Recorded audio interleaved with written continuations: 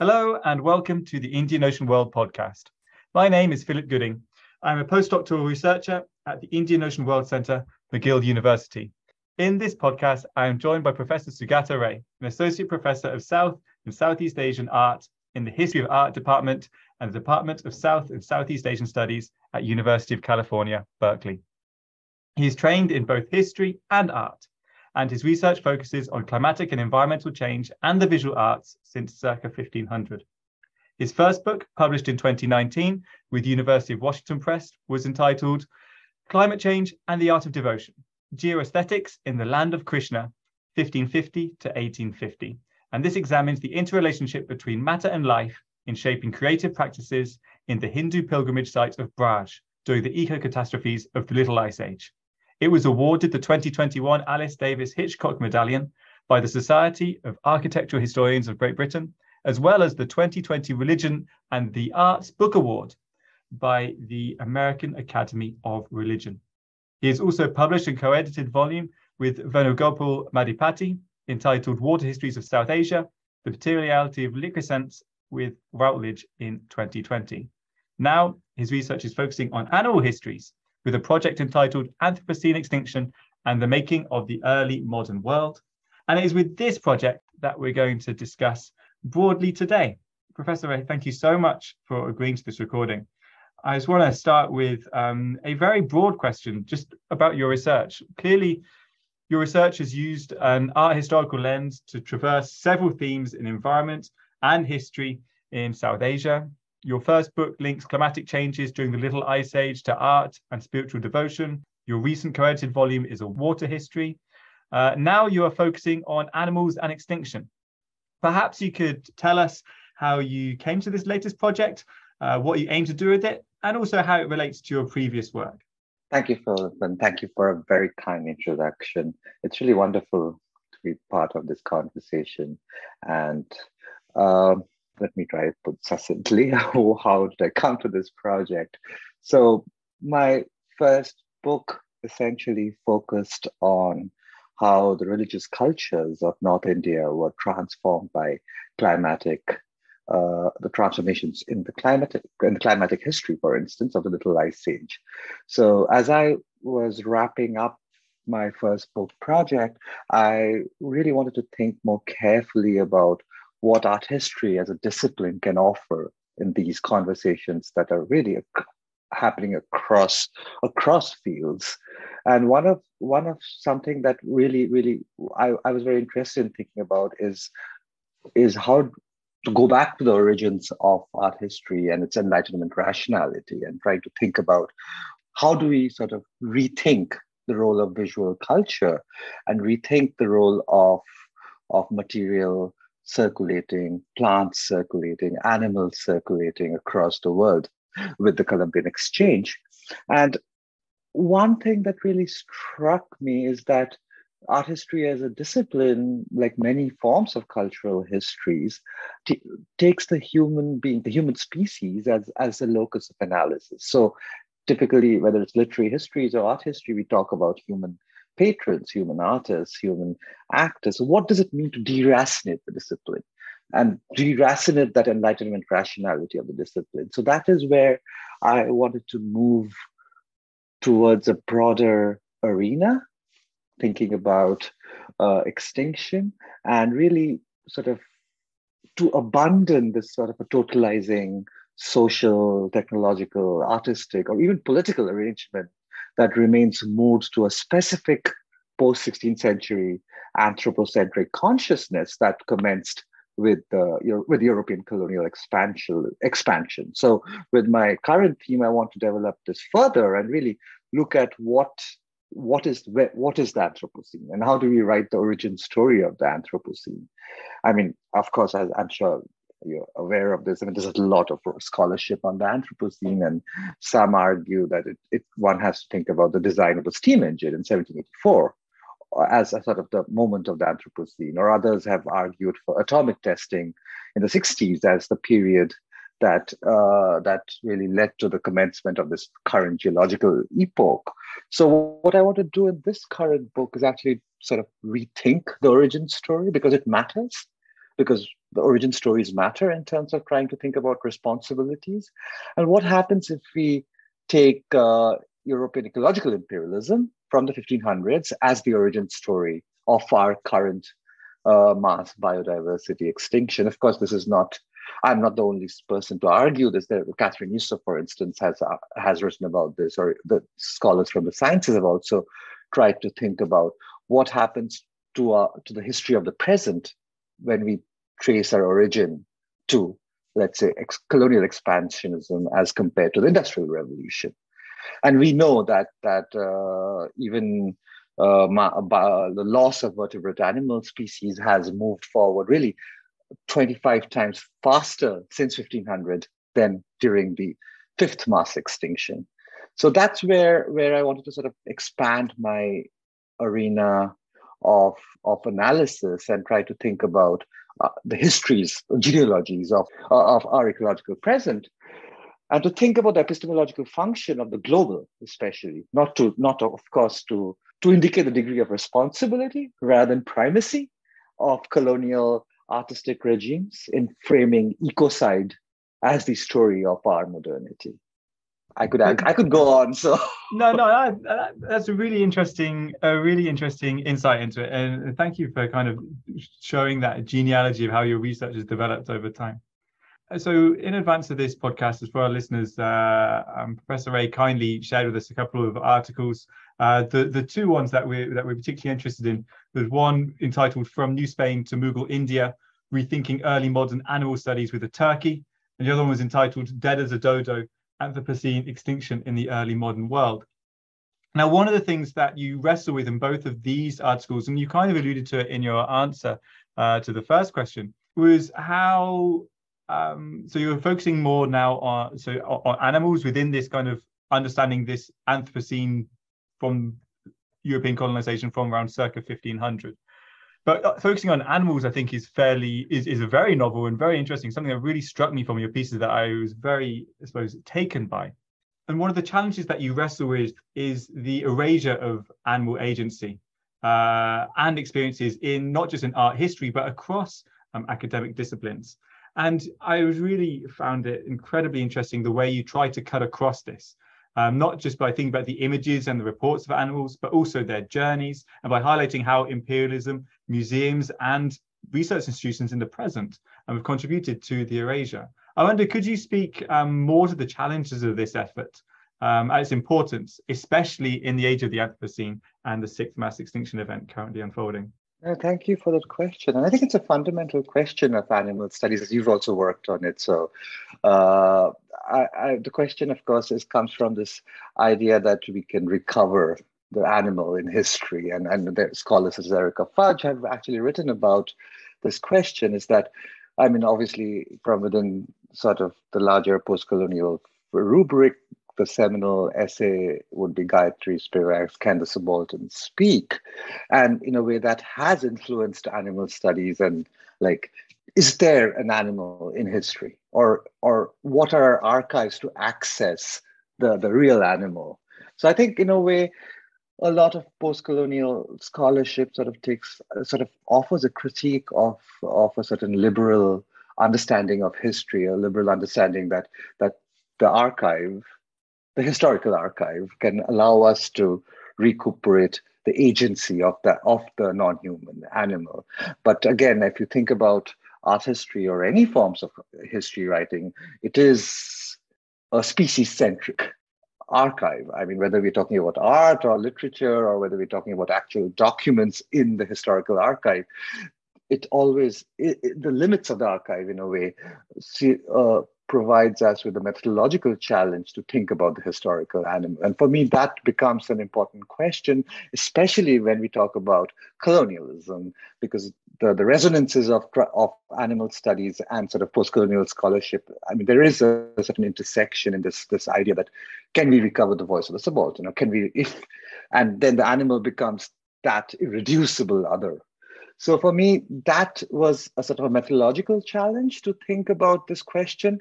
And especially when history or art history has its roots in a certain Enlightenment rationality, can we unmoor our engagement with the past from our speciesist bias, and what do we stand to gain from such an unmooring? So that was broadly where I'm trying to think through these. The question of let's say with the essay on the dodo is of a species that really has been mocked, ridiculed. I mean, the idea of the dead as a dodo, the fat dodo, and we keep hearing these sort of metaphors that are used to talk about uh, colonialism and extinction. And I find it intriguing that, in a way, the archive produces that animal. So if there is a real animal, it's our access to that real animal is not is through a certain mediated archive where you have all sorts of xenophobic, all sorts of structures of knowledge production that articulate a certain otherness. So for me, the turkey, in a way, my interest in the turkey was slightly different, and my essay on the dodo that's forthcoming really is going to the heart of this question of how do we write histories of extinction that can how do we work with a species level archive when we are going to write about the non-human? Are there ways to even access, or maybe perhaps there is a limit to what we can do as historians and art historians?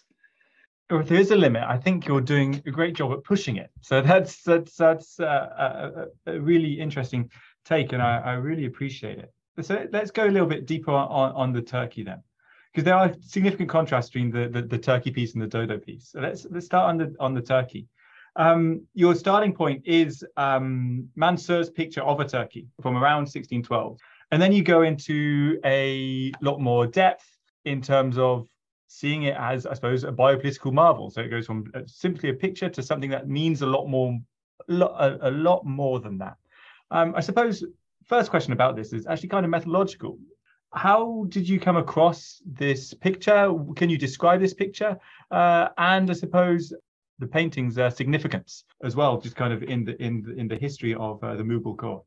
So the painting by Mansur is really one of the most famous paintings by Mansur, and I think the especially that because it represents a North American turkey, it sort of signals towards that exchange between the Americas and South Asia that opens up new avenues of circulation that is not just between Europe and India, or even East Africa and sort of the west coast of India. So I think for that reason, the painting has always sort of attracted art historical attention. And also there is an art historical importance of the painting in terms of it being a tasveer, or a picture of a bird. So it's a portrait of a bird.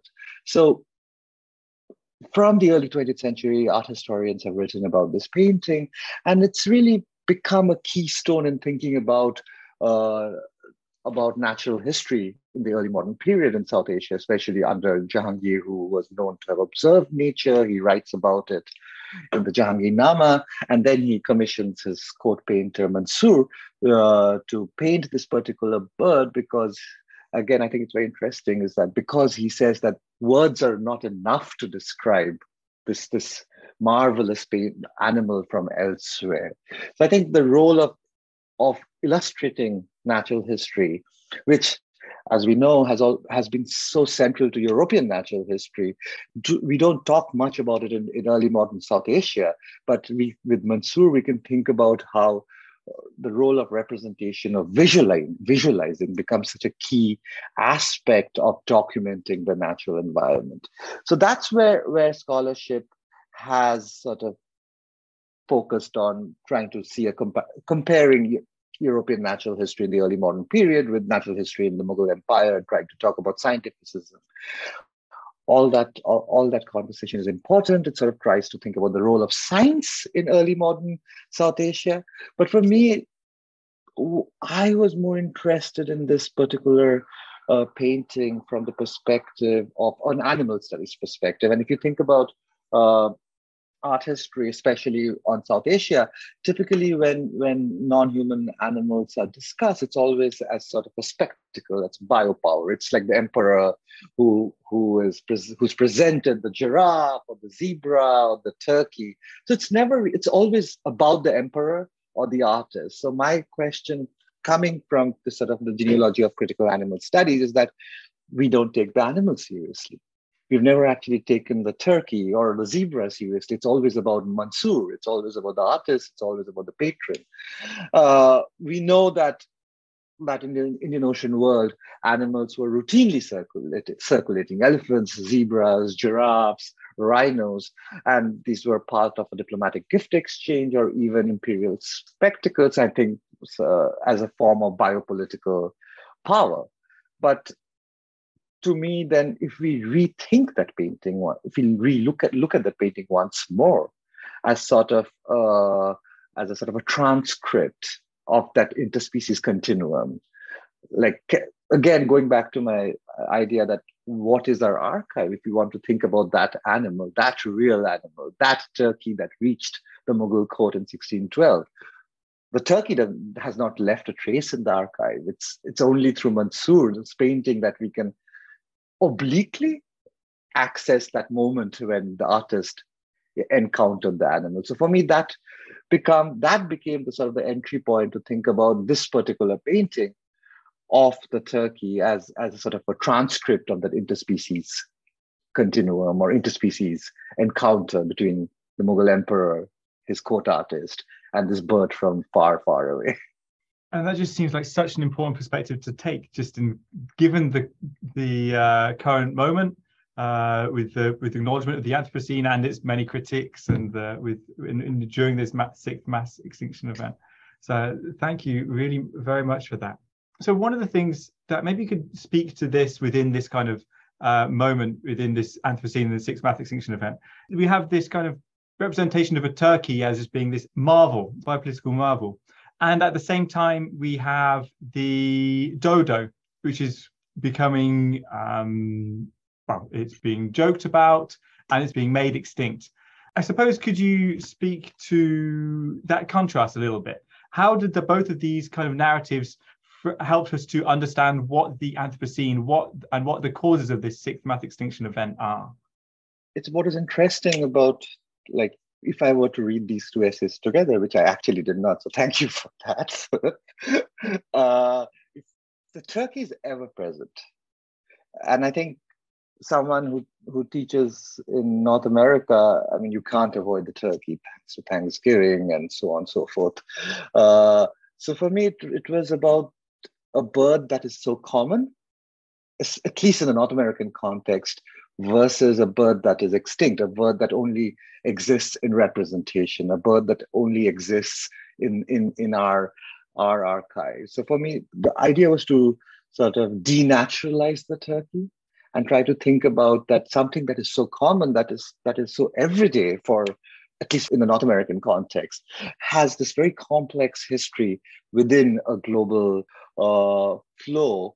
And again, the importance for me with the turkey was to think about the Indian Ocean world in this story, because there is there's a lot of scholarship on the turkey from art history, from history, but it's usually about the relationship between Europe and the Americas. And it's seen as a form of ecological imperialism, the way that scholars would think about how the turkey becomes a metaphor, a symbol of Europe's colonization of America. So for me, what was important was to think about Mughal India, especially, or even China, where these frameworks of ecological imperialism were not operative at a global scale. So the Mughals did not have any imperialist ambitions in the Northern Hemisphere or even in the Americas. So what the turkey means in Mughal India is very different from what the turkey means in Europe in this period. And I wanted to sort of try to take us beyond that framework of thinking about plants, animals from the Americas, from Africa, from Asia, as they circulate globally. Is there a way to think about it beyond Europe's ecological imperialism? So that was perhaps what I was trying to do with the dodo, is that how do you read the global history of the bird? And truly a global history of the bird that is not just about Europe and its other, but if you bring in the Mughals here, if you bring in other contexts here, like what is the global history of the bird? Are there frameworks of thinking about the turkey that's not just framed within European ecological imperialism. So that was perhaps what I wanted to do with the Turkey, to think about the exotic or the foreign or the other in a context that is not structured by extractive ecological imperialism. But with the dodo, on the other hand, I am squarely addressing that question. I'm squarely addressing the question of what is ecological imperialism and how do we write a history of the world where we see again Europe as not primary, but as responsible. So for the Turkey piece, for instance, my object was Mansur's painting of the Turkey.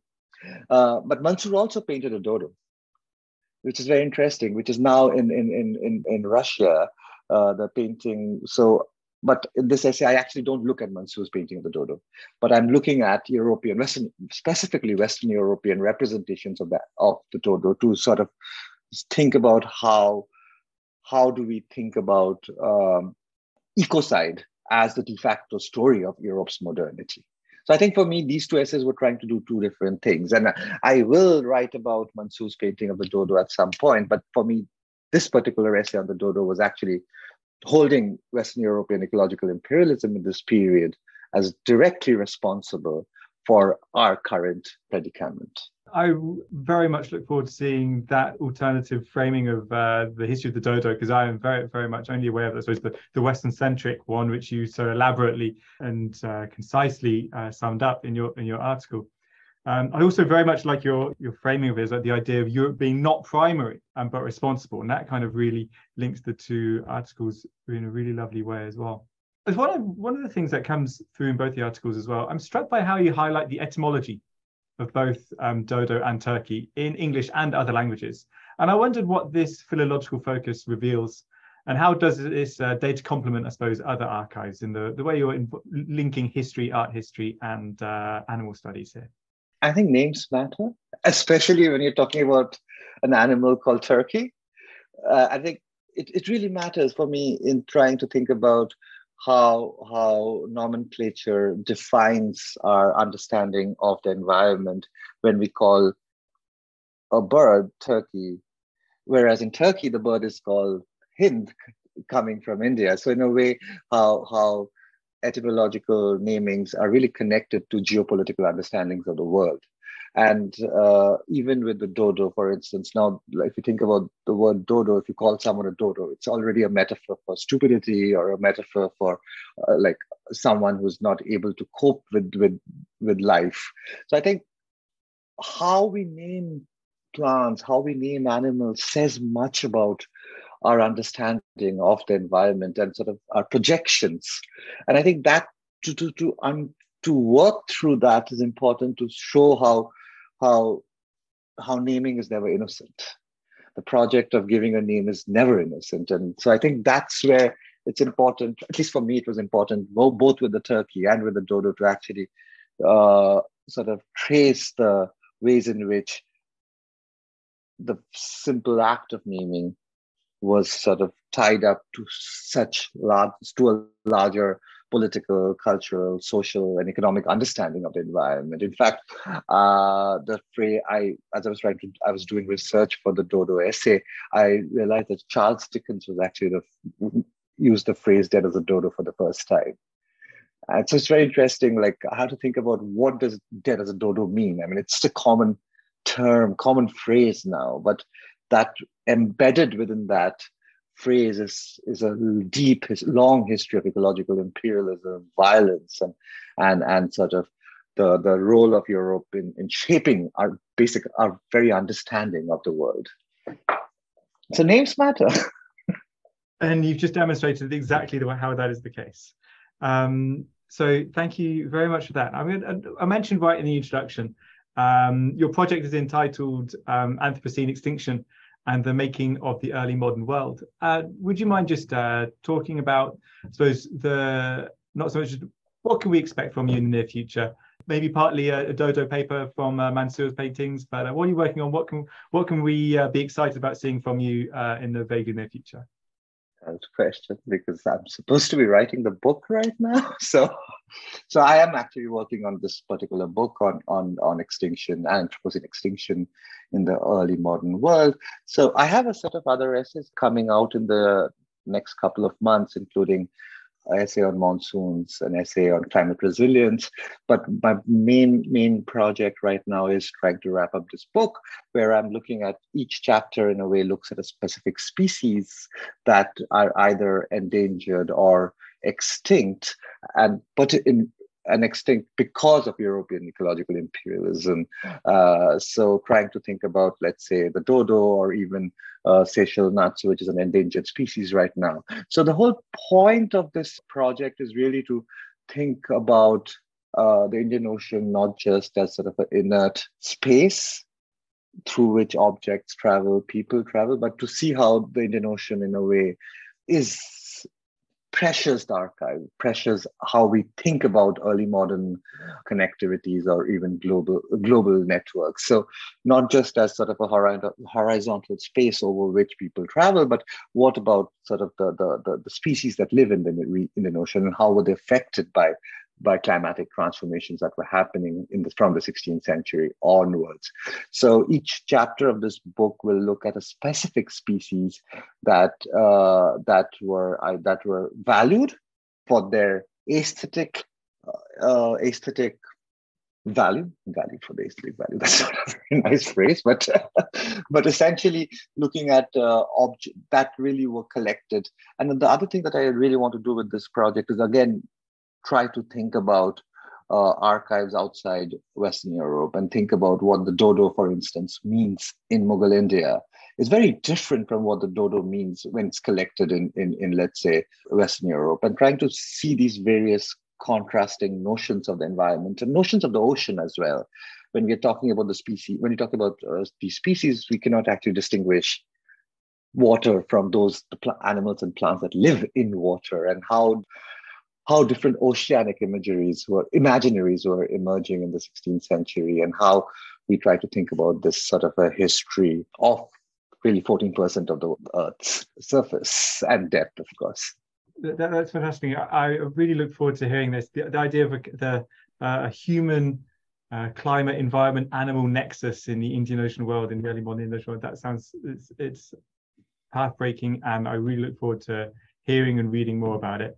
Thank you so much for recording with us, Professor Sugata, for your answers and for giving us an insight into what's coming up next in your research. For listeners who want to find out more from Professor Ray's research, there are some links in the description. We'll put links to the article on the early modern Turkey in the Mughal Empire, but everyone will have to wait for the one on the dodo. And we'll have links to various others pieces of Professor Ray's research as well. I want to thank also Sam Riemann, who organized and produced this podcast, and to you, the listener, for downloading or streaming this podcast wherever you are. Once again, my name is Philip Gooding, and you've been listening to the Indian Ocean World podcast.